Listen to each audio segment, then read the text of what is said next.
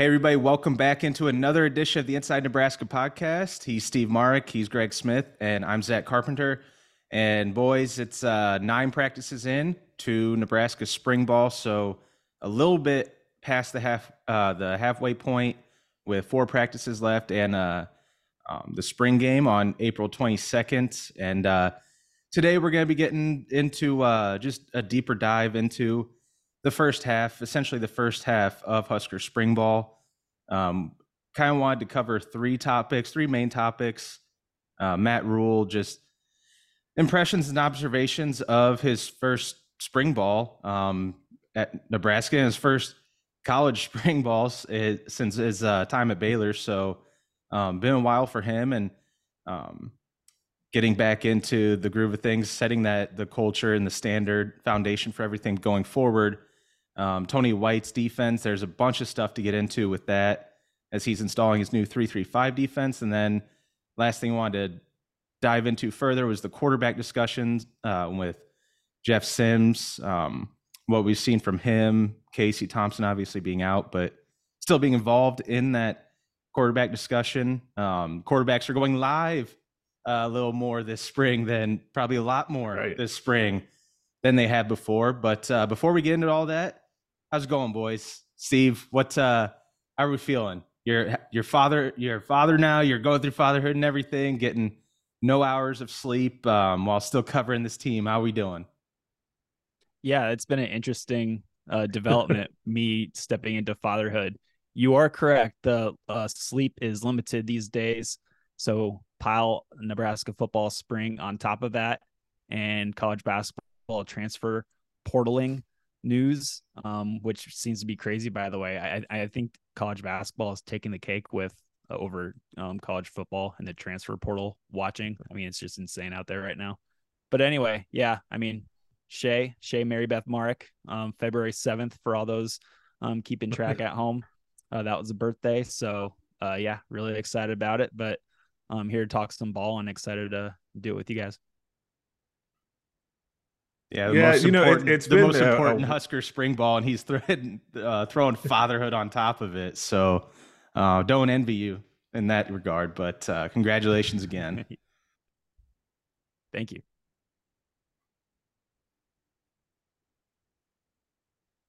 Greg, are we talking?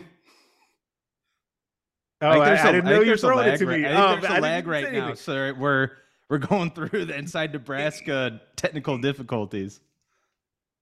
I definitely think that there's a lag, but that's okay. Hopefully the internet gods will kind of smooth that out for us. It's has not been quite as an eventful spring for me as it has for Steve with fatherhood. I did not have a newborn in the home. I'm getting my normal amount of sleep, but recruiting is never ending, as we always say. And this staff has definitely tried to keep us on our toes with what's been happening there after having that big junior day weekend, and kind of all of the fallout from that. And then something we'll definitely get into a little bit later about all of the visitors that have been here for these different spring practices and why that's important for Rhule. But yeah, it's going well for me. Yeah, I mean, like I said, most important. I keep saying most important Husker spring ball, and I mean probably since the first off season in Scott Frost's tenure. But in some ways, I think this might be even more impactful than that, because I think there was just so much hope and excitement around Frost when he was hired, and it was like this is going to work. Like there was so much optimism that the prodigal son coming home was going to work, and then had the 4-year fallout of what's happened, and now it's a facelift of the program, and everything feels different right now. Obviously, I wasn't around for the Scott Frost tenure except for the 2022 season, but obviously, I mean, reading up on things, just hearing stories, and the history of that tenure is very different than what we're experiencing now. But before we sort of dive deeper into those 3 main topics, I wanted to kind of serve it up to let you guys give me another of your most interesting takeaways or thoughts outside of those 3 main topics, because there's so much going on. It's been so busy with different storylines and news and notes, inner workings of the program. So, Steve, what's like one thing that stands out to you that you wanted to break down? The biggest thing to me is it's just very, very apparent to me that Matt Rhule and his staff, they all have a plan and they are sticking to the plan, and everybody is on the same page. They say the same things in interviews, and that wasn't the case last year with Scott Frost and his staff. Sometimes like the assistants would be saying one thing and Scott would be saying another thing up at the podium, and it was never really streamlined. It wasn't ever like in a straight line. It seems like a straight line with Matt Rhule, and I think it's really cool to see. And I think it's something that, you know, Trev Alberts, who hired Rhule, is really appreciative of. I think Trev is a guy who is absolutely loving what he's seeing from Matt Rhule and his crew. And, you know, when I say everything, like he has a plan, you know, everything is intentional too. And I think that's kind of a staple of Matt Rhule. And that goes from, you know, the football team to the conditioning drills, the competition week that they did in the off season, all the way down to social media posts, tweets, videos. I mean, remember when Heinrich Haarberg, everybody was talking about him changing positions. Is he going to be a tight end? Is he going to go on defense and become an edge rusher? Well, that same week, all of a sudden that video popped up of him running the option and scoring a touchdown as a quarterback. And so everything has you know, just it has a purpose. And I think that's really cool to see from Matt Rhule, who I think has done this at each stop, Temple, Baylor, you know, maybe throw Carolina out the window. I don't know if obviously his way of doing things didn't really seem to click in the NFL. But I think he's a college guy through and through now, and he learned his lessons, and, you know, he learned from his, all of his stops. And, you know, I think Nebraska, they got a good one is what I'm trying to say. And I really like that he seems to have a plan and it's very intentional. Yeah, and it's interesting, Steve, because the thing that has stuck with me so far through this first part of spring ball kind of dovetails off of that. You used the word intentional, which I think is perfect to describe Rhule and kind of his staff and kind of this large apparatus of people that he has kind of working for him over there. And another thing that has been very intentional that it kind of has taken me by surprise a little bit is the amount of people that we've seen at practice or that we know of that have been at practice, high school and local college coaches and, you know, high school prospects and signees, right? Like it's all of it.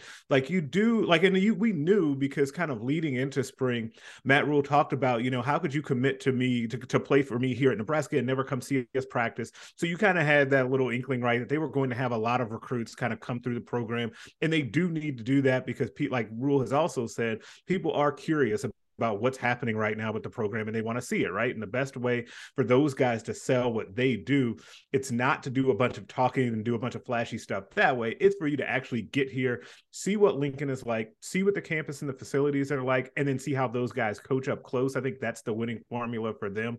And so we knew that was coming. The part that has surprised me is I get like the amount of kids that have come, the amount of current guys that have already signed, like, you know, seeing Jaden Doss pop up from Missouri. Malachi Coleman, I feel like, is there as much as Rhule is. It feels like he's always there, to the point where people are asking me on Twitter, like, does he go to school? Steve made this great point to me. One day he was like, hey, man, it's different when you're a senior. Senioritis is a thing. I remember when I was a senior in high school, I didn't do anything. At all. I mean, it would be pretty cool for your not doing anything to be going to your future college's practices on what feels like a daily basis. That's awesome. I would have loved to have done that. So yeah, but I think that's actually a great sign, though, that he wants to be there that often, and these guys seem to want to come around. And it feels like every like local commitment we've seen or signee we've seen there, but also on the coach side of things, like we've seen entire staffs. I think the Omaha West Side staff was there at practice yesterday, along with a handful of their players. We've seen Midland University coaching staff out there. Like we've just seen a number of coaches come through. And that also goes to something that is intentional by Matt Rhule. He's done this at Temple and Baylor as well. He says he wants to put on the best clinics. He wants to be a program that has kind of an open campus policy. And he's definitely shown that so far. That's been a huge takeaway for me from a recruiting standpoint, because I think that it will pay dividends down the road for the program. Yeah, the coaches clinic over the weekend, 300, 400 coaches he said that they had on campus or at the clinic.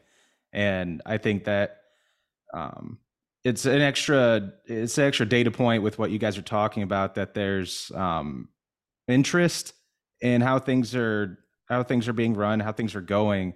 And then coming out of that interest, like people being, whether it's recruits, coaches, parents, coming out of that interest is that phrase buy-in, where whatever phrase you want to use, it's just like a belief, like, okay, I actually think this could work. Because I said that early on to you guys. I think maybe around late February, early March, before spring ball even got rolling. One of the prevailing thoughts in my head after it was only press conferences, and you sit there, watch and listen. And I was telling you guys, like, it's not how they're saying the things they're saying, it's what they're saying, to where each time, like Steve said, it was that message that we talked about last year, where the messaging was kind of scattered. And throughout the last few months, it feels like that message is being carried out across from top down. I mean, we talked about during the coaching search, and then when it was over, that Trev Alberts wanted someone that was going to share his vision. They were going to be in line. And I don't know if you'll see too many athletic director, head coach relationships that seem so in line with each other than they do. And then it goes from Rhule to his assistant coaches, and then his support staff. And then that has trickled down to the players when we hear them talk. I mean, it was interesting to hear. I think it was Marcus Satterfield, for instance, talking about the number one thing he wanted out of the quarterbacks was to take care of the ball and consistency. And then Jeff Sims takes the podium and he talks about his number one thing he wanted to work on in the offseason is consistency. And it's like, okay, well, there it is. We wanted to see some consistent messaging, and literally we see the consistent messaging right there. Is just one example, because that's one of many examples we've seen. And I think that is making some impressions on recruits and different coaches throughout this early portion of spring ball. But speaking of impressions, that's one of the main topics we wanted to sort of dive into, because that's another thing, is we've had a little more access than I think than you guys have had in the past. You guys have been around a lot longer. And we've had 3 open practices so far, 3 of 4 open practices that we'll have this spring, like 30 to 40 minute open windows. And in totality, we've gotten about approximately around about 100 minutes of open practice time. I think that first one was definitely the one where we saw the most, but just overall, whether it's open practice, press conferences where Rhule's available, and players, assistants, Steve, what are some of the impressions or observations that sort of been standing out the most throughout the first 9 practices? Yeah, the thing that I keep going back to is the offensive line. Donovan Raiola returns for his second season. I think that's a very good thing. I know a lot of the fan base is kind of torn on whether Donnie is good or not. But I think whether he's good or not, it doesn't really matter to me. I think that him coming back for a second season and having some sort of continuity with the offensive line is going to help that unit in general. And those kids, those offensive linemen, clearly, clear as day, have Donnie's back, and they like him, and they think he's a good coach. So that's good enough for me. I mean, the fan base can think whatever it wants about Donnie Raiola, but at the end of the day, if the players are playing hard for him, that's all you can ask. And I think Nebraska is going to see a step forward with the offensive line. I truly think so, because at the end of the day, you can talk about the quarterbacks, you can talk about the skill positions, all the good running backs that they have, the intriguing receivers that they have. That tight end room looks awesome. Tight squad. Yeah, it does. Yeah. So none of that really matters, though, unless the offensive line can take a step forward from what it showed last year. And with a guy like Ben Scott coming into the picture, an experienced guy, 28 career starts, I think, at Arizona State, 17 at right tackle, 11 at center. if he can come in and be that guy, that leader, that quarterback of the offensive line group at center, I think that that's a really good place to start. And there's a lot of different combinations that can come with that offensive line. And I like a lot of them, honestly. Rhule brought up Bryce Benhart being a NFL player in his eyes, and he brought up confidence. And I think that was really, really interesting. It got the fan base kind of up in arms, honestly, on social media, because, really nobody thought that Bryce Benhart out of Nebraska's offensive lineman, Bryce Benhart would be the one that Matt Rhule kind of gives a shout out to and says he sees a potential NFL player. But, I just think with the news, it goes back to Rhule's plan, what I was talking about previously. And that plan involves strength and conditioning and having these guys maybe trimmed down. And that's exactly what we've seen with Bryce Benhart, 6'9", 330 pounds. I bet he's not 330 pounds anymore. And I bet he can move quicker. Yeah. I mean, we've seen Bryce walk around. He looks damn good. He looks very, great. Very good. Yeah, absolutely. I'm sure he moves a lot better. And so there's just going to be a lot. Obviously, the results will need to be shown in the fall. Right now, it's all talk. Spring is all talk. And I don't care what we see in the spring game, honestly. I care about what he's going to look like at Minnesota in late August. So I don't know. I just think that the offensive line is going to take a step forward. And to me, the overarching theme of this spring is the offensive line that I'm most kind of interested in. And, like I said before, there's a lot of different combinations, especially on those interior spots. Teddy Prohaska at left tackle, kind of a question mark. He hasn't shown in his whole career that he's been able to go through a full season. So that's a major question mark. But if you can lock down that left tackle spot, you can just piece together a pretty solid looking offensive line. And I did the math. I think Nebraska has returning about 120 career starts. That's got to be upwards towards like the top in the nation. And that's for sure maybe the most career returning starts in the conference in the Big Ten. So I don't know. I think there's a lot of potential with this offensive line. They're old, they're experienced. I don't know. That's my big takeaway of the spring right now. The thing that I'm kind of most interested in, because the quarterbacks are easy. We can talk about quarterbacks all day. There's competition there, but if the offensive line doesn't take a step forward, nothing else matters on the offense, in my opinion.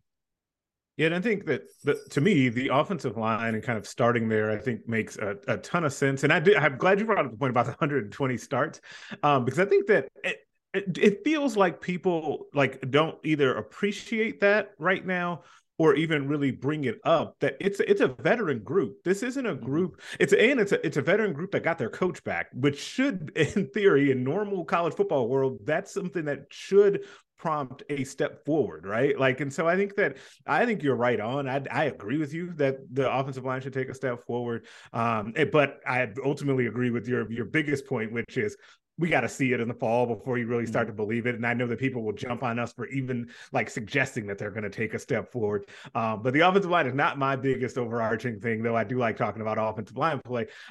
It's actually this turn that we started to see from Matt Rhule. And I think that at first we kind of saw Matt Rhule, kind of the statesman that was kind of the rah-rah guy, where he was kind of going out there and he was barnstorming the state, right? And he was going around, he was making all these appearances, and you kind of saw him building up a lot of goodwill for the program. And then you kind of saw that turn into what Steve was talking about with the confidence building. And I think that that's continued to go. But what I just saw in the last press conference is the thing that I think is the most important thing I've seen so far, maybe. And it stems from this quote from Matt Rhule. Quote, "We're just trying to change the expectation level of our guys. We're not here to try hard. We're not here to lose and thank the fans." I'm going to read that again. "We're not here to lose and thank the fans. We're here to win." And I think that to me, and I'm saying this to you guys kind of off pod ahead of time, I think it bugs Matt Rhule that people just automatically assume that because it's Matt Rhule and he's been a program builder, he's going to come here and it's going to be 3 or 4 years before Nebraska, is competitive out there. I think that bothers him. I think that it also clearly bothers him that people don't think his players are any good. He seems to have taken that personally as if he recruited them, which I guess is a good thing because you do want your coach to kind of go to battle for his guys, but you would think that he brought Bryce Benhart in himself, which I think is ultimately a good thing that he seems to feel that way.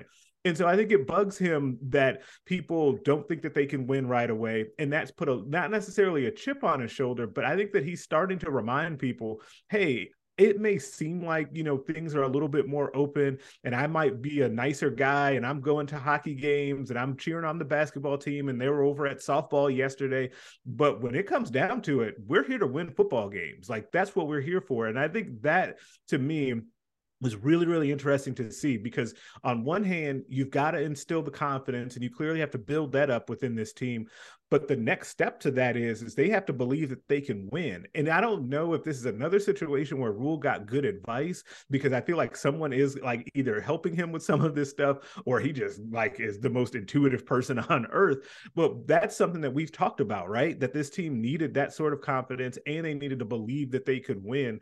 So I think that's really important. I think that, especially the part to me, we're not here to try hard or lose and thank the fans. I think that people have gotten a little too accustomed to that portion of Nebraska football the last few years, and it feels like we're trending in the right direction of that getting out of the program.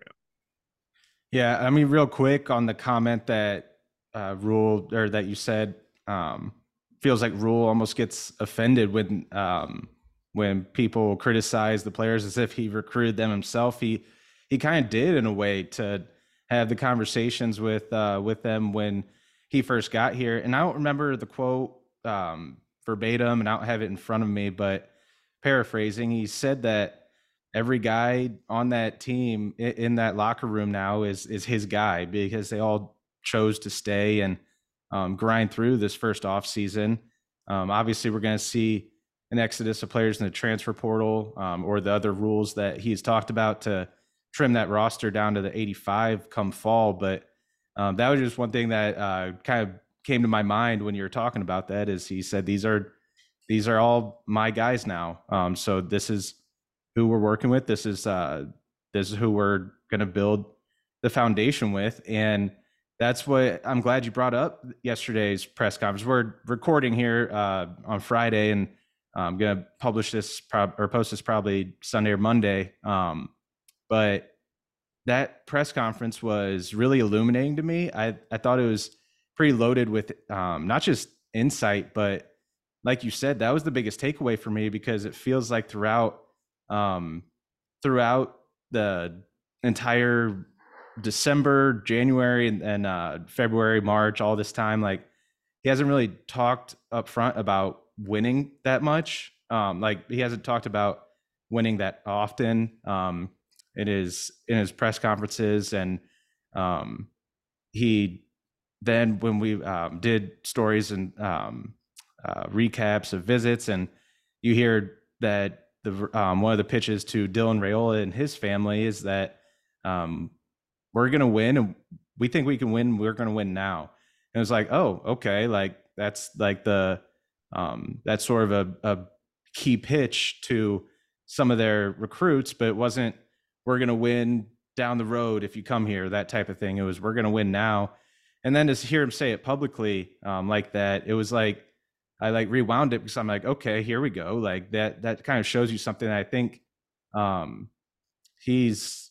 don't know. I think the overarching thought was, like you guys said, that the first year was going to be rough. Like, the first year was going to be rough, like it was at Temple and Baylor. But the way college football is set up now at the transfer portal, especially NIL, I think that can allow for a bit of a quicker foundation being laid. I mean, I don't think they're going to go out and go 9-3 or 8-4. Like, they're not going to be probably competing for a Big Ten title this year, in my opinion. But maybe the opinion of that staff is they can have a lot more of a successful first year than we thought going into spring ball. Which, hearing him also talk about how spring ball is his favorite time of year, I thought that caught my ear too, because we talk about how important these 15 practices are, and whether I be the tackling, the culture buy-in, all that good stuff, all of that stood out to me. So it was, hearing him say, we're not here to lose and thank the fans, we're here to win. It was pretty impactful statement from him. Yeah, but the thing too, though, is there's so much there in the stuff just with Rhule, because to me, him saying, like, coming out there right away and saying that spring is the most, like, his favorite time of the year and practice is the most important word in his program. You know what that also does? That puts the players on alert. Like, hey, we better take this mess seriously, because our coach wakes up excited every day about practice. Like, he wants us to get in here and work and get better every day. He's going to, and we've also seen him and his staff go out there and get after it in recruiting. We saw the hours they were putting in. Then we go out on the practice field and we see Matt Rhule getting on Bob Wager, or he's getting on Ed Foley and trying to get them better, and they're doing it to each other. Like, we've got to be on alert. Like, I feel like everything that he's doing, to Steve's original point, is intentional, and it all builds itself to the team ultimately getting better. And that's why I agree with what both of you have said, is that Nebraska really feels like they got a good one. Like, I feel like that initial hype of, like, excitement of, oh, okay, they got a new coach, like things are going to be better, it's going to be great, that kind of has already, for a lot of people, myself included, been pushed to the side. And now you're kind of in the nitty gritty of everything. And I think that the things that we're seeing, I think, support those, like, initial feelings, which is a very good sign for Nebraska football. And one real quick thing before you go, Steve, because I just realized that in my incoherent Billy Madison style rambling that I forgot to actually say the one thing that I've told you guys, like, privately, that throughout that entire time leading up to spring ball, there was just what the coaches were saying, like, not how they said it, but what they were saying. Is my prevailing thought was, okay, like, this feels like this is exactly what this program needs, what this team needs. And I'm like, I think it's going to work. Like, that's what my prevailing thought was, like, going into spring ball was, I just have a feeling this read on it, just gut and head, is telling me that this is going to work, that Rhule is the right man for the job because of all the things he's done and what he's been building so far. But so you don't want to get ahead of yourself, because they've never played an actual game. He's never won a game at Nebraska. He's never lost a game. So you don't want to get ahead of yourself. But I opened myself up to the belief that, like, okay, I think this staff is the right one that's in place, that needs to be in place for this team and this program going forward. And we'll see if all of these standards are setting and things that are changing within that program and that culture, see if it's going to work. Yeah, and just one last thing I forgot to mention when I was talking about the offensive line before we can move on, but what Greg was talking about, confidence and everything being intentional with Rhule and everything having a purpose. Like, Matt Rhule just doesn't do things. Like, his assistants don't just do things. The social media team doesn't just put things out. Everything has a meaning. And I remember, I think it was a second one on the 6th floor of Memorial Stadium, Matt Rhule's maybe first press conference in Memorial Stadium. I asked him, what are his thoughts on the offensive line? And this was way in, I think, November or December. Maybe it was the signing day presser, but he immediately defended his guys. He immediately said it wasn't their fault. The offensive line, I thought, was pretty good. The strength and conditioning program needed to be better, and the play calling needed to be better. He said that Nebraska, his offense needs to cater to what the offensive linemen are good at. And maybe it wasn't like that way under Mark Whipple and Scott Frost last year. So I think that, he has an idea of what he wants to do. And, to his point where talking up his guys, calling Bryce Benhart an NFL player. I just think that the confidence, he's part of the deal is getting in front of a microphone and publicly defending the guys and having their backs. Cause I don't think it was as vocal last year. It's pretty vocal right now with Matt Rhule and what he's trying to do. He's trying to pump up his guys. He's trying to inject confidence in front of the media and on the practice field. And, with the whole strength and conditioning program under Corey Campbell and, with Marcus Satterfield and what he's planning to do on offense, I'm sure there's a big emphasis on running plays, running schemes that he feels the offensive linemen are good at, not doing things that they aren't good at. So I just wanted to put that out there because I think it's really important that he told us basically in December, all of that stuff right away, right off the bat. I thought that was pretty cool. Yeah. One last thought, and then we can move on is you guys both mentioned the strength and conditioning aspect and Corey Campbell. And that's something I think it's funny because I don't feel like we talk about it enough. Like especially us three, I think we mention it, but then like don't dive into it because it's something that we don't really give behind the scenes look at. But I do think that was probably the number one or number two. I mean, changing the mindset of the team and then also the strength and conditioning program, changing something there. And those are probably the two biggest things that needed to happen this offseason, and part of the growth and part of the foundation being laid for this program going forward. And they're changing things up, and in that aspect of the program, hiring a nutrition staff. I think Kristen Coggin, I think is her name. I might be getting that wrong. It is. Okay. Might be getting the pronunciation wrong or something, but I think that's even another underlying part of this entire program is all the resources and time devoted to that change. And that ties right into the offensive line because we talked about it again with last year of it's not just a 1 year change. Like Donovan Raiola took over, and it's like, especially at offensive line, if those guys aren't being trained in the most optimal way, then it's not going to work, and it's going to take multiple off seasons for that to happen. So I think we're seeing those changes right now. But just to move on, because we have a couple more topics that have really kind of taken center stage throughout this first half of spring ball. And the second one that we want to cover is the Tony White defense, because we've spent all this time talking about Matt Rhule, offensive line, all these things, and haven't really spent much time on the defense. But that's another huge area that's being implemented, that the first steps are being made. This new 3-3-5 defense, guys moving around on that defense, some offensive players coming over to the defense, like AJ Rollins going from tight end to defensive line is one example. But we kind of want to run through all three levels of the defense. And Steve, I don't know, you can kick us off and take it where you want to take it with what's been on your mind about this implementation of the new defense. Yeah. So what I wanted to start this off with was, I think it's a pretty big change from what Tony White is wanting to do compared to Eric Shenander / Bill Bush. I think what Tony White wants to do is with his so everyone just looks at the 3-3-5, those three numbers. Obviously, they're not always going to be a three-man front. There's going to be an outside linebacker, if you want to call it Jack, like the players have called it, we can call it the Jack.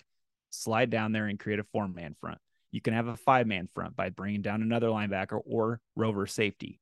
There's just so many different things that this defense can do that I think people might forget that they aren't just going to line up, and it's not going to, like, if you looked at the all 22 film, it's just going to be 3 defensive linemen, 3 linebackers, and 5 defensive backs. It's not going to look like that.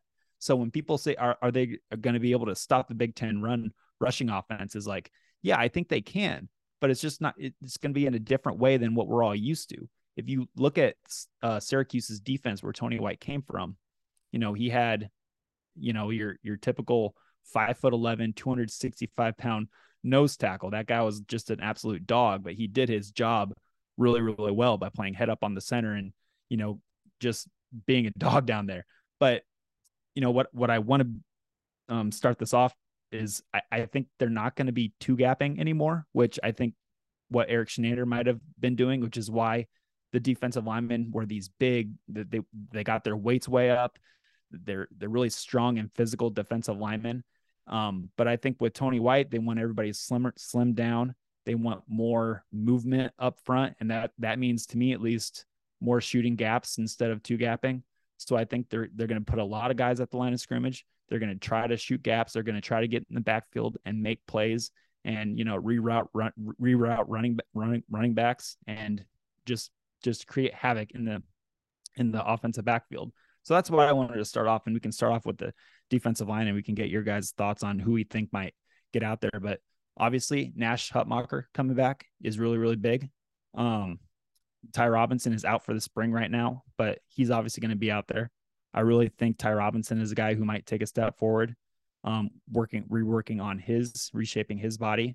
Same thing with Nash Hutmacher, who might be around 300 pounds. He played at like 325, 330 last year. Elijah Judy is a transfer from Texas A&M that I think a lot of people aren't really talking about right now, but I think he could be a pretty big piece up there. Stephon Wynn, who was here last year, former transfer from Alabama, he's here. So there are some bodies, but the depth at those three spots, I think maybe kind of lacks, but not because of lack of bodies, just because of experience. Maybe there's just not a lot of experience there. So, we can talk more on that, but what are your guys' thoughts on the D line? I kind of like Nash Hutmacher. I really, really think that he's going to be taking a step forward. He's going to be leaned on a lot. I think Matt Rhule has said a lot of good things this spring about Nash Hutmacher. So any thoughts on the D line? Yeah, for me, I've come around, or I've gone back and forth on this so far this offseason or this spring about which group between the offensive and defensive line I was more concerned about and which one is kind of the key to the team. As of right now, we're recording this on Friday, April 7th. I'm going to say that I feel much better about the offensive line than I do the defensive line. And part of it is what you just said, in that some of the material I think is fine there. I don't know that they have like a top line first or second team all Big Ten type of player. Ty Robinson is supposed to be that, but it would be great if Ty Robinson was out there this spring. But he's dealing with some stuff, even though we've seen him kind of working off to the side in those yellow jerseys, because I can't believe none of us brought that up. They're seeing that in practice and seeing everybody be active. Like, unless you're in a cast, you're going to be out there like doing stuff. And so I found that really interesting. And so Ty Robinson has been one of those guys we've seen him, but just not doing like football stuff, right? He's on the air bike and stuff. And so if he becomes that guy and Nash Hutmacher continues to take the steps that you kind of feel like is happening based off like kind of seeing his body being reshaped, hearing Rhule and Terrence Knighton talk about him. And I think honestly, most importantly, what we've seen, like what we've heard from Nash Hutmacher this spring, like I liked a lot of the stuff he said in that post-practice interview he had. I'm talking with his leadership and talking about him taking more ownership of that group. And, it's not about, the coaches want us to do this and we're trying to do that. No, what they're saying is what we do. I'm paraphrasing. Like, I thought that was really impactful. Elijah Judy should be a big part of this defense. You've got guys like Ruquan Buckley, AJ Rollins making noise. We'll find out if that's a spring camp storyline or if that's actually real. But if he can just be a rotational guy, that gives you a lot of help. And so the defensive line to me is the big concern. But there are ways that you can kind of massage that and kind of get around it because of this 3-3-5 defense. And that's the thing that I think that we can sometimes get lost in, that I think, and maybe this is like a hot take, maybe it's not. Tony White was the best coach that Matt Rhule hired. Like, I think a lot of Tony White, and I think that he's a future head coach, and I think he's the number one guy on this staff that's a future head coach. And so if he is that guy, he's going to figure it out. That's what happens around college football with these really high-end assistant coaches and coordinators. They end up figuring it out. So I do have confidence and faith that he'll be able to do that, in part because of the scheme and the kind of the havoc that it can create. And I think Jamari Butler kind of called it organized chaos, or said it's a lot of moving pieces the other day. And I think that can help the defensive line until they can really get more of those difference makers in the program. Yeah, I mean, my overarching thoughts about the defense is something that Steve talked about, and it's that speed. They want to be every guy that you talk to, every defensive player, it feels like that's been available for these post-practice interviews, has talked about how fast it is, how fast moving, and how they want speed on the defense. I mean, just John Bullock yesterday, the walk-on linebacker, was talking about it. How, like you said, chaotic it is, but in a good way. Like, it's organized chaos and it's fast. And I mean, Rhule talked about it recently, that he kind of put a number on it and said, I want 18, 19, 20 guys to be in rotation. We'll see if that happens, but whether it's 18, 19, 20. The point is clear that they want to be a fast-moving defense that rotates and keeps guys fresh. And you hear about that, like with the Chip Kelly offense comes to mind of like getting it moving fast and going up tempo. It's like, how do you do that on a defense? Well, I guess we're going to see, because that's the plan. But with the defensive line specifically, and this can kind of get into the talk about the outside linebackers, that jack position, which, we found out that it sounds like the label for that hybrid linebacker defensive end spot's going to be the jack. That's what MJ Sherman called it a few times in his presser. But so maybe it's getting into or bleeding over into that a little bit. But what I took away was yesterday when Rhule was talking, he started talking about the early enrollees, and he said, normally you notice that they're early enrollees, but these guys have been standing out. I mean, they have 6 early enrollees, so it's a small group, but he talked about on defense, Cam Lenhart and Prince Will, Uman Yellen, and Maverick Noonan. And this is something we analyzed or we're projecting like throughout pre-spring when we're talking about like the most interesting players to watch, or most intriguing. And that defensive line, the numbers are thin, especially this spring, like you said, with Ty Robinson being out. And I think noticing that we Blaze noticed that too. and Blaze Gunnerson. Yep. I knew I was forgetting somebody. And seeing those freshmen, that Cameron and Princewell especially, those two guys look like I thought they looked impressive, more impressive physically than I thought. Just they're coming in as true freshmen. You think like you kind of have that stereotype in your head where they're going to need some time to develop, but they look impressive physically. And to hear Rhule say that those two guys have spent a lot of time on our first string, they're outstanding players. He did say that maybe they won't help us this year. Who knows? It's kind of waits till training camp to make those kind of decisions, but said that those early enrollees have a chance to really help us. And if they're going to be rotating defensive linemen and just the defense as a whole, as much as they are, and if they have those thin numbers up front, then maybe we do see those guys have more of an impact or see more snaps than we originally thought. Again, these are spring storylines we talk about, and it could be wiped away come fall camp because a lot of guys, like Rhule said, guys make big jumps over the summer. Some others don't. So we'll see. We'll see if any of those to the portal and grab a big guy as well, right? You probably, if it's not the worst thing in the world if you end up hearing about, say, Prince Will right now, and then he doesn't play in the fall. If on the back end of that they got another big guy or two in the portal, right? Like that would be fine. Same thing with the offensive line; they need some backup tackles. Right. The problem is it's very thin. Everyone in the world wants those guys at tackle and the defensive lineman. It's just so tough that the two spots that they need bodies at are the two toughest things to get in the portal. It's like gold, Jerry. Transfers are gold. Transfer tackles, offensive tackles. But anyway, we can slide down to the defense right now at inside linebacker. Luke Reimer, he's back. Nick Henrich, he's back, but Nick is out for the spring. He's not practicing. I'm really intrigued by Chief Borders, the transfer from Florida. I really like the look of a Luke Reimer and Chief Borders kind of 2-man inside linebacker crew. That's awesome to me. I mean, we've seen Chief Borders, who absolutely looks the part when we got to see him during the open portions of spring ball. 6'4", 240 pounds. He looks amazing. I mean, he's very physical. He has joy in life and joy in football. He's very, very loud, always has a smile on. I think he's going to be a fan favorite. I think he's going to be pretty good. I really like Chief Borders right now.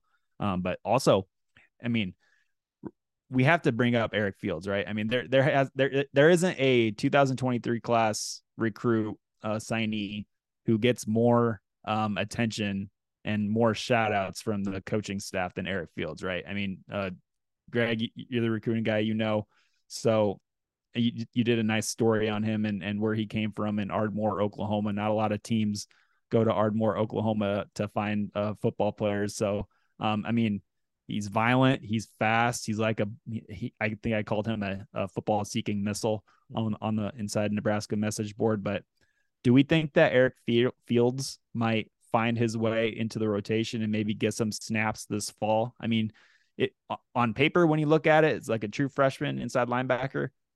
No, but I mean, these huddle highlights are insane and really fun to watch. I think Tony White called him a chess piece, which, who knows what he could grow into when Corey Campbell gets his hands on him and put some muscle on his frame and maybe gets him up to 225, 230 pounds at 6'1", 6'2".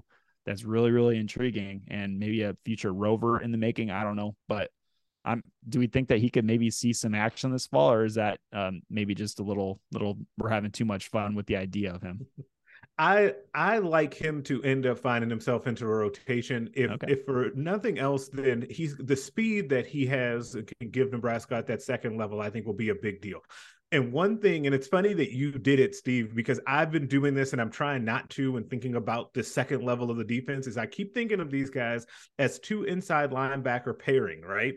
So thinking about it as Heinrich and Reimer being guys that are the two guys in the middle of your defense, and then maybe you've got two edge guys. They don't have that anymore, right? So having those three guys, now it can look a little different and you can configure that a little bit differently. So maybe your three guys are, you've got Reimer in the middle, and then you've got Heinrich on one side, and then you've got Borders on the other, and then or maybe Jamari Butler is kind of in that mix, or MJ Sherman, Eric Fields coming in the mix too. Like there's a lot of, like you said, chess pieces that you can move around, and I think that that's actually exciting for the prospects of what this team can do defensively, because I think you do have a lot of versatility, and that's even before you get to, and that was probably about 6 guys that we just rattled off, but that's before you get to something that Terrence Knight and I think Rob Dvorak have mentioned about those guys on the first level of the defense, on the defensive line, that can also slide back into linebacker type roles like Maverick Noonan and others.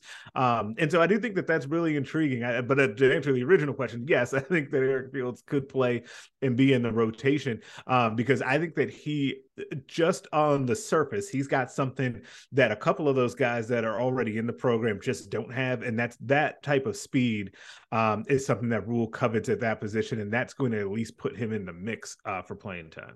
And before we go on, just clarity on Eric Fields, he's not here for the spring. He's going to be a summer guy, but yeah, I mean, you're right with the linebackers is going to be really interesting what it looks like, because a guy like MJ Sherman could be at the second level. He could rock down to the line of scrimmage and play that edge outside linebacker jack spot. Same with Chief Borders too at 240 pounds. I asked him when he was at the podium, he can go down to the line of scrimmage, and he seemed pretty excited about the opportunity to go up against, a Big Ten offensive tackle or a guard and kind of put that on tape for his, for NFL scouts and see that he's a big boy and he can go down there and hold his own on the line of scrimmage. So he's another guy that could line up to Luke Reimer on one play. And depending on what the offense shows with their personnel, their formation, he can roll down to the line of scrimmage if they need another body down there to create that 4-man line or that 5-man line. So a lot of different opportunities there. Yeah. Then before we move on, just a couple more points on that. I mean, you talking about the jack and talking about MJ Sherman, Jamari Butler. I wanted to just talk real briefly about that potential combo, because I know I've talked about it and said it so many times. It's probably getting annoying that they're losing so much production and so much experience at the edge spot, which is now obviously not what they call it, but similar enough to where you're losing Garrett Nelson and O'Shawn Mathis, Caleb Tanner. So they need to find replacements as far as impactful pass rushers. And the fact that we're seeing this MJ Sherman, Jamari Butler combo is, I think that's pretty exciting. Still chemistry to build there, but they're already building that up. And that was another takeaway from Rhule's presser yesterday, talking about pretty much he called Jamari Butler one of our best pass rushers, and then he alluded to Elijah Judy running with the ones. So I think we expected those sorts of things, but we actually heard him say it as far as Judy making a day one impact, because I think, Greg, you've talked about it. Elijah Judy needs to make a big impact for this this defense, this defensive line to be as for this whole defense to work. The defensive line needs the big guys up front need to make that impact. And then last thing about Eric Fields, yeah, I agree with you guys about the speed wise, because I think the way they want this defense to work, like we just talked about, flying around and using speed as the main weapon, I think that you could see some snaps, see a role for Eric Fields with a guy with that type of athletic talent. And don't forget, that's not unheard of for just in very, very recent history at Nebraska of a true freshman inside-ish linebacker to come on the scene and end up playing. And Steve's smiling, he knows where I'm going. Like, the guy's not here, so it's kind of like Voldemort. But Ernest Hausmann definitely did this same thing that we're kind of thinking that Eric Fields could do this coming season. And with that change in scheme, I think that he's right in line to be able to do something like that come the summer. Part of that, though, of course, will depend on what he's doing right now, right? Like, is he getting himself ready physically to be able to hit the ground running when he gets here in the summer? We don't know that. You can never know. But knowing him through the recruiting process, I feel fairly confident that he's getting after it in the offseason here. Another one getting after it is that former Husker linebacker you mentioned, Ernie Hausman, the Columbus native. He had a pretty good Michigan spring game. I don't know if y'all caught that, but yeah, 5 tackles, right? Yeah, I think it was like 8 or something like that. He had the most out of the whole team for the Maze team or whatever they call it up there. But anyway, so yeah, he's joining a loaded. I don't mean to make this the Ernest Hausmann segment, but he's joining a loaded room at Michigan, inside linebacking room. Yeah, we'll see how much he plays. I don't know. I'm rooting for the guy. I hope he does well. That's probably bad to say on a Nebraska football podcast, but you know, I cover these things I try to do it unbiasedly. So I hope he excels up there, but I'm sure I'll get yelled at by the message board members here at Inside Nebraska. Yes, you will. I predict that you will. Well, you can get back in their good graces by talking about your favorite position, Steve. That's nickel. We probably move over there and take it from there. I know how much you love that, like tracking that position, talking about it. So you start us off. Yeah, let's just start with the corners. Let's get the corners out of the way because I think we already know them. So Quentin Newsome, and I know Malcolm Hartzog, he got a shout out from Tony White that he was, he was having a really good spring as kind of a versatile piece, moving around different areas. He was playing outside corner. He was moving into the slot as kind of that nickel slot corner. He was playing some at safety, but everybody is moving around. They're trying, these coaches are trying different players at different spots just to see if something sticks. It doesn't mean that they're going to be. So if we were told that Malcolm Hartzog was playing at safety, that doesn't necessarily mean that he's going to change positions and just be a safety now. I fully expect Malcolm Hartzog and Quentin Newsome to be the 2 starting corners this fall for Nebraska. Now, with that out of the backup wise, I bet Braxton Clark might still be there. He's been a backup for a long time here. He hasn't really quite got over that hump to start, but Quentin Newsome, I think, is an NFL guy, and Malcolm Hartzog, how can you keep him off the field? I think he's got a heck of a future here at Nebraska as kind of a smaller guy, but he plays a lot bigger than his stature. Tommy Hill moving back over to corner. Kind of a weird season for him. Last year, he was the starter from day one at that corner spot, lost his job, got benched, moved over to the offense, was a receiver, and Matt Rhule has moved him back to corner this spring. So kind of an interesting story that nobody is really talking about, but I think it's because everybody's kind of off of Tommy Hill now. But I don't want to give up on him just yet. He's really talented. I still think he's got a lot of athleticism. I just think, I don't know. Maybe some better coaching. Maybe Evan Cooper is the guy to get through to him and maybe get his head on correctly, straight, more tight than it was. I don't even know if that was the issue last year. But I'm long story short, I'm not ready to give up on Tommy Hill. I kind of like his athleticism and what he brings. But yeah, with that being said, the corners out of the way, we can talk about this three safety lineup that Tony White's 3-3-5 is going to have. And one of them is going to be that rover position, which I'm super, super interested in. My favorite to win that job right now is Miles Farmer. Now, I know a lot of people are torn on Miles Farmer because he's not as fast as they want him to be. He's had too many missed tackles, which is both true. But at the end of the day, Miles Farmer is a football player. He's going to come up and he's going to hit you. He was the most physical guy on Nebraska's defense, in my opinion, towards the end of the season last year. He was coming up and blowing up Muhammad Abraham. He was blowing up Chase Brown. He was blowing up Caleb Johnson, that true freshman, really good true freshman running back from Iowa. He is the like the textbook definition of a safety linebacker hybrid, who is very comfortable at creeping down into the tackle box and being that extra body at that linebacker level. He can hold his own in pass defense. I know it's maybe not his best trait, but I think he can cover a tight end running down the seam if he needs to. I think he's pretty good in run support, a lot better than a lot of people give him credit for. I think he's going to have a role, and I think he's my pick to be the safety hybrid linebacker rover in Tony White's defense. Outside than him, Omar Brown. Omar Brown has had a really good spring. I kind of didn't like seeing him in that green limited jersey last time we were out there, but hopefully he's okay and he still is able to practice hard and he'll be there this fall. I really like Omar Brown as maybe a rover candidate too, but maybe as just straight up one of those safeties. Isaac Gifford. I feel like nobody's talking about Isaac Gifford. He kind of got blown up in that one highlight that by Heinrich Haarberg, and that one highlight that the social media team tweeted out yesterday. But I still think Isaac Gifford was one of the team's best tacklers on defense last year. Let's not forget about him. Deshaun Singleton, I think, is another really kind of interesting guy back there. 6'3", 205, 210 pounds, just a big, rangy, fast guy coming from the junior college ranks last year.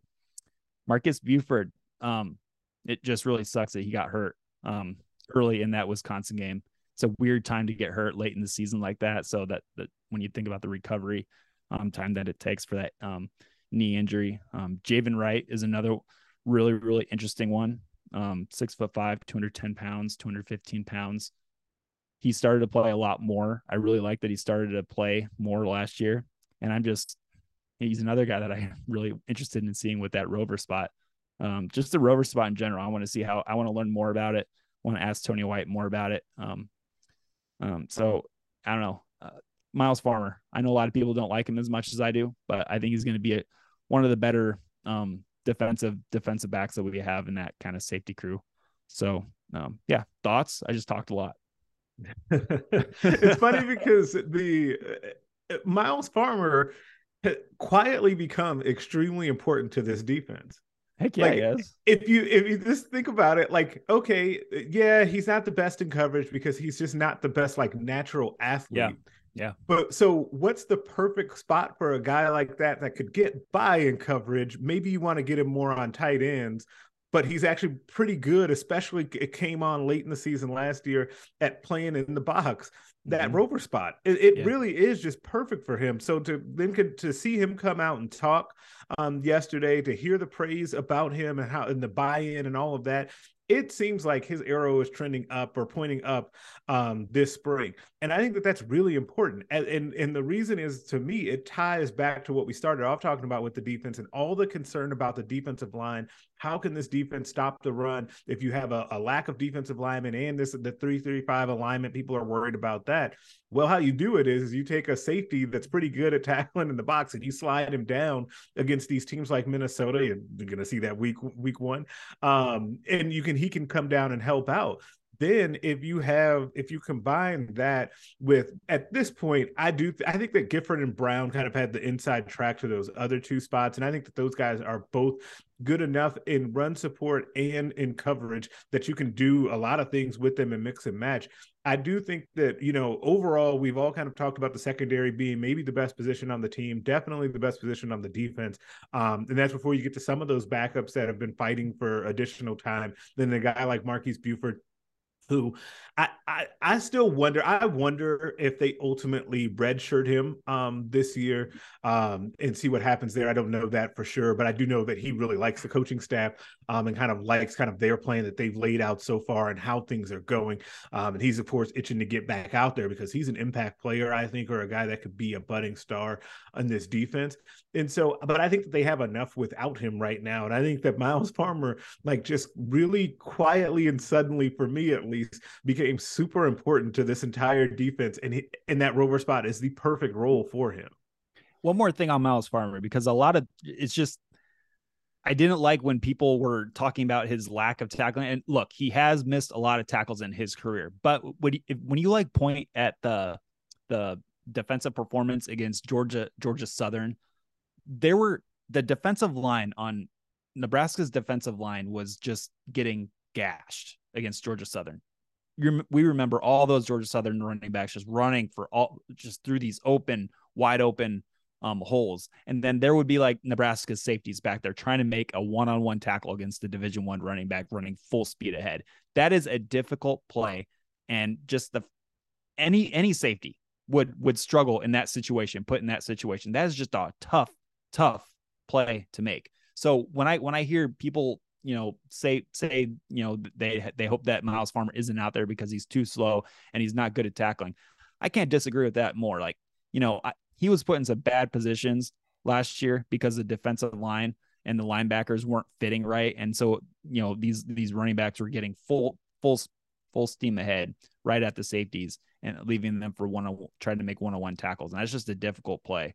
And before we move on, we should mention Corey Collier. I forgot to mention Corey Collier, former 5-star athlete in the 2021 class. He comes over after 2 seasons. I think it was 2 seasons in Florida. So he comes down as the second Gator transfer, and I think he could play, step right in, and it might suit him better at safety as kind of a 3-3-5 safety with Tony White. So I don't really know a lot about Corey Collier just because he didn't play a whole lot at Florida, but he's another one I'm really interested in. And I could see him getting into the rotation too. Like you mentioned, this defensive back room is way, way, way loaded with a lot of bodies, and they need to figure it out. So it's going to be really interesting to see who sticks around. But when Matt Rhule talks about he's wanting to play 17, 18, 19, 20 guys on defense, that's where you could see the defensive back room like rotating in, just a lot of rotation with like Miles Farmer, Corey Collier, Omar Brown, Isaac Gifford. You can see these guys rotating in and, helping stay fresh and fast on defense. So I'm really interested in the defensive back room. But yeah, rant on Miles Farmer over. Well, my one last thought on Farmer is, as we're talking here, it's just funny, the dichotomy between the presser after the Oklahoma game versus the presser yesterday, where obviously it's so much. Obviously it's right after a loss, but so great. Just the difference there, where just talking like frustrated about how we've been tagging off for 4 years.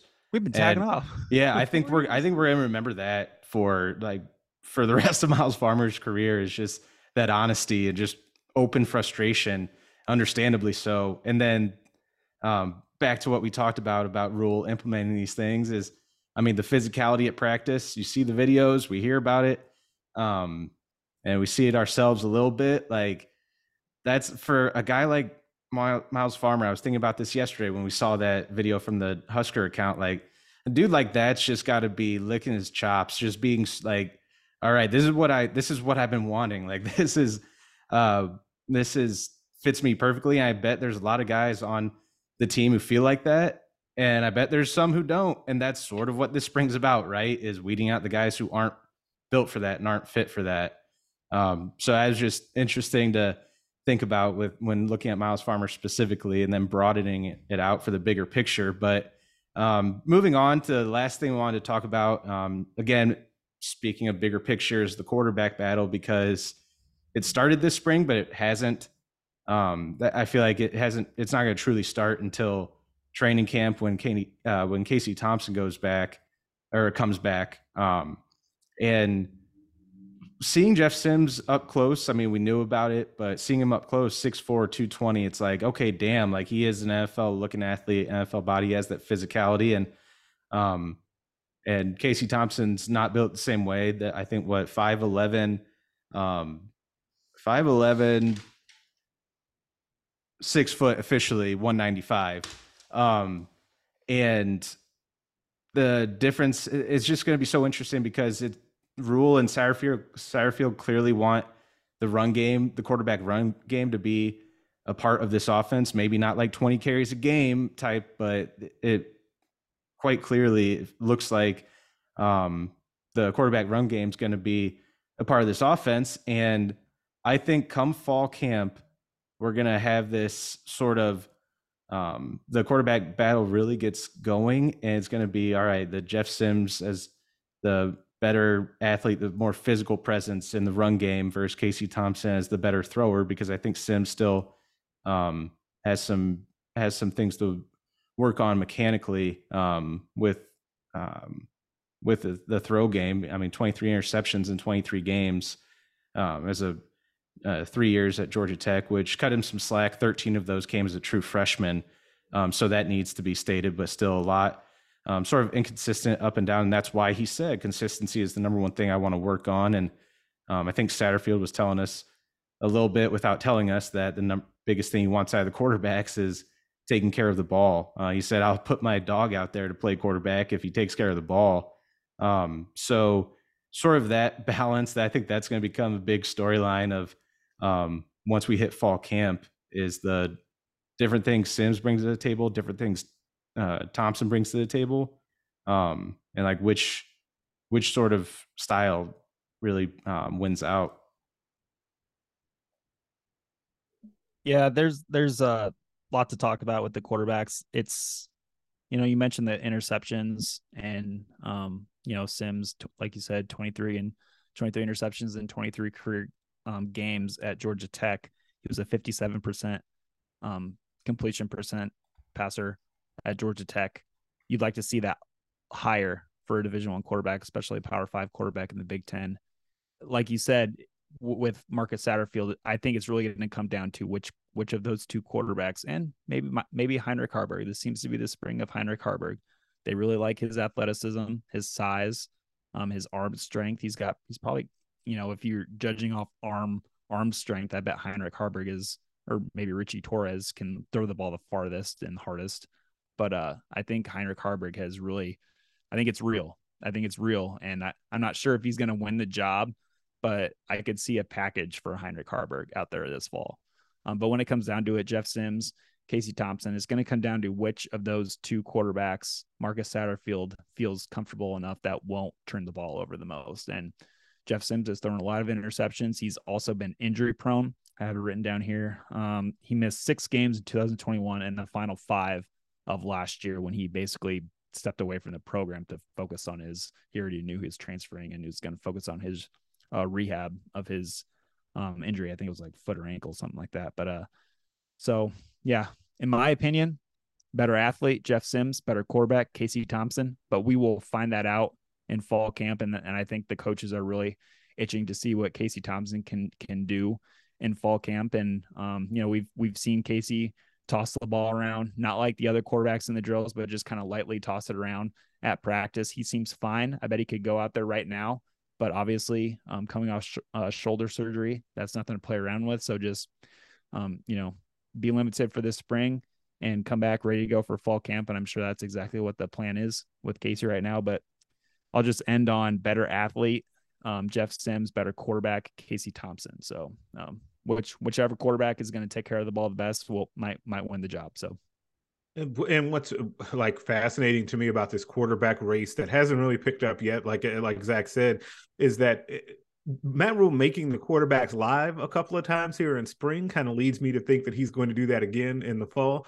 And that is a nice wrinkle that probably is a point for Jeff Sims, because he would then be able to then truly show like his escapability and, the extra wrinkle that he'd give the offense and being able to call those designed quarterback runs or those option plays that Casey Thompson it's just not going to be the same. Though Casey is I think he's more capable as a runner than maybe people give him credit for, but it's just not Jeff Sims or even Haarberg, right? And so it just makes it really difficult for him. And to go back to one of Steve's points, though, about Haarberg, I do think it's the spring of Haarberg, and I think that I'm kind of happy for him because these quarterbacks have been through a lot, kind of in this. And by the way, we don't ever talk about Logan Smothers in this mix as well, and it's hard to see a path there for him. Like it just really is. And I know, I feel like it's been many years in a row of us basically asking him, when are you transferring? And so like, hopefully that doesn't continue and we can just like one way or the other, it gets figured out. But Haarberg, I think, is a real thing. I don't think that that's just a spring storyline. And I think that he's really important, not just to right now, but also the program's future, is that you do want to have a quarterback in your program that you think can be a guy that you can go to in the future if need be, depending on what kind of happens in the big picture with recruiting. And it's also now or never for him to make kind of that move. Like the door is open for him to do it. It's just going to be difficult. And we all kind of think that it'll be Jeff Sims versus Casey Thompson when we get down to it. But I will throw this out there as well, as we're kind of talking about what's happening with quarterback and then also kind of previewing what we think will happen in the fall. I think some of this will depend on how comfortable they are with the offensive line. Like if you get in a situation where they're like, okay, well, the line is healthy heading into the season, and we think that we'll be able to do a little bit more traditional run game, and we can design it better. But we need Casey Thompson to be able to push the ball down the field for play action passes or get the ball to these tight ends. Yeah, I could see that being, you go in with Casey Thompson in that situation. So that's something to keep an eye on as well. But I do think that battle will be like the number one thing we're talking about in fall. We're just not there yet. It's fun to talk about, though. It really is like an actual quarterback battle, and the different things that they bring to the table, I think, makes it a little bit more of a juicy storyline. That's just the two different strengths and which one's going to wind up winning out. Again, doesn't really feel like it officially starts until the fall. And I mean, we have 4 practices left and the spring game. I know we went through a lot. We went over an hour, obviously a lot longer than we normally would go on these, but it's because there's so much to talk about. And like, we could probably go longer, with the different things we've seen and heard and observed, throughout the first 9 practices. But again, 4 left before the April 22nd spring game, which counts as the 15th practice. Really interested to see what the format's going to be. We still don't know yet.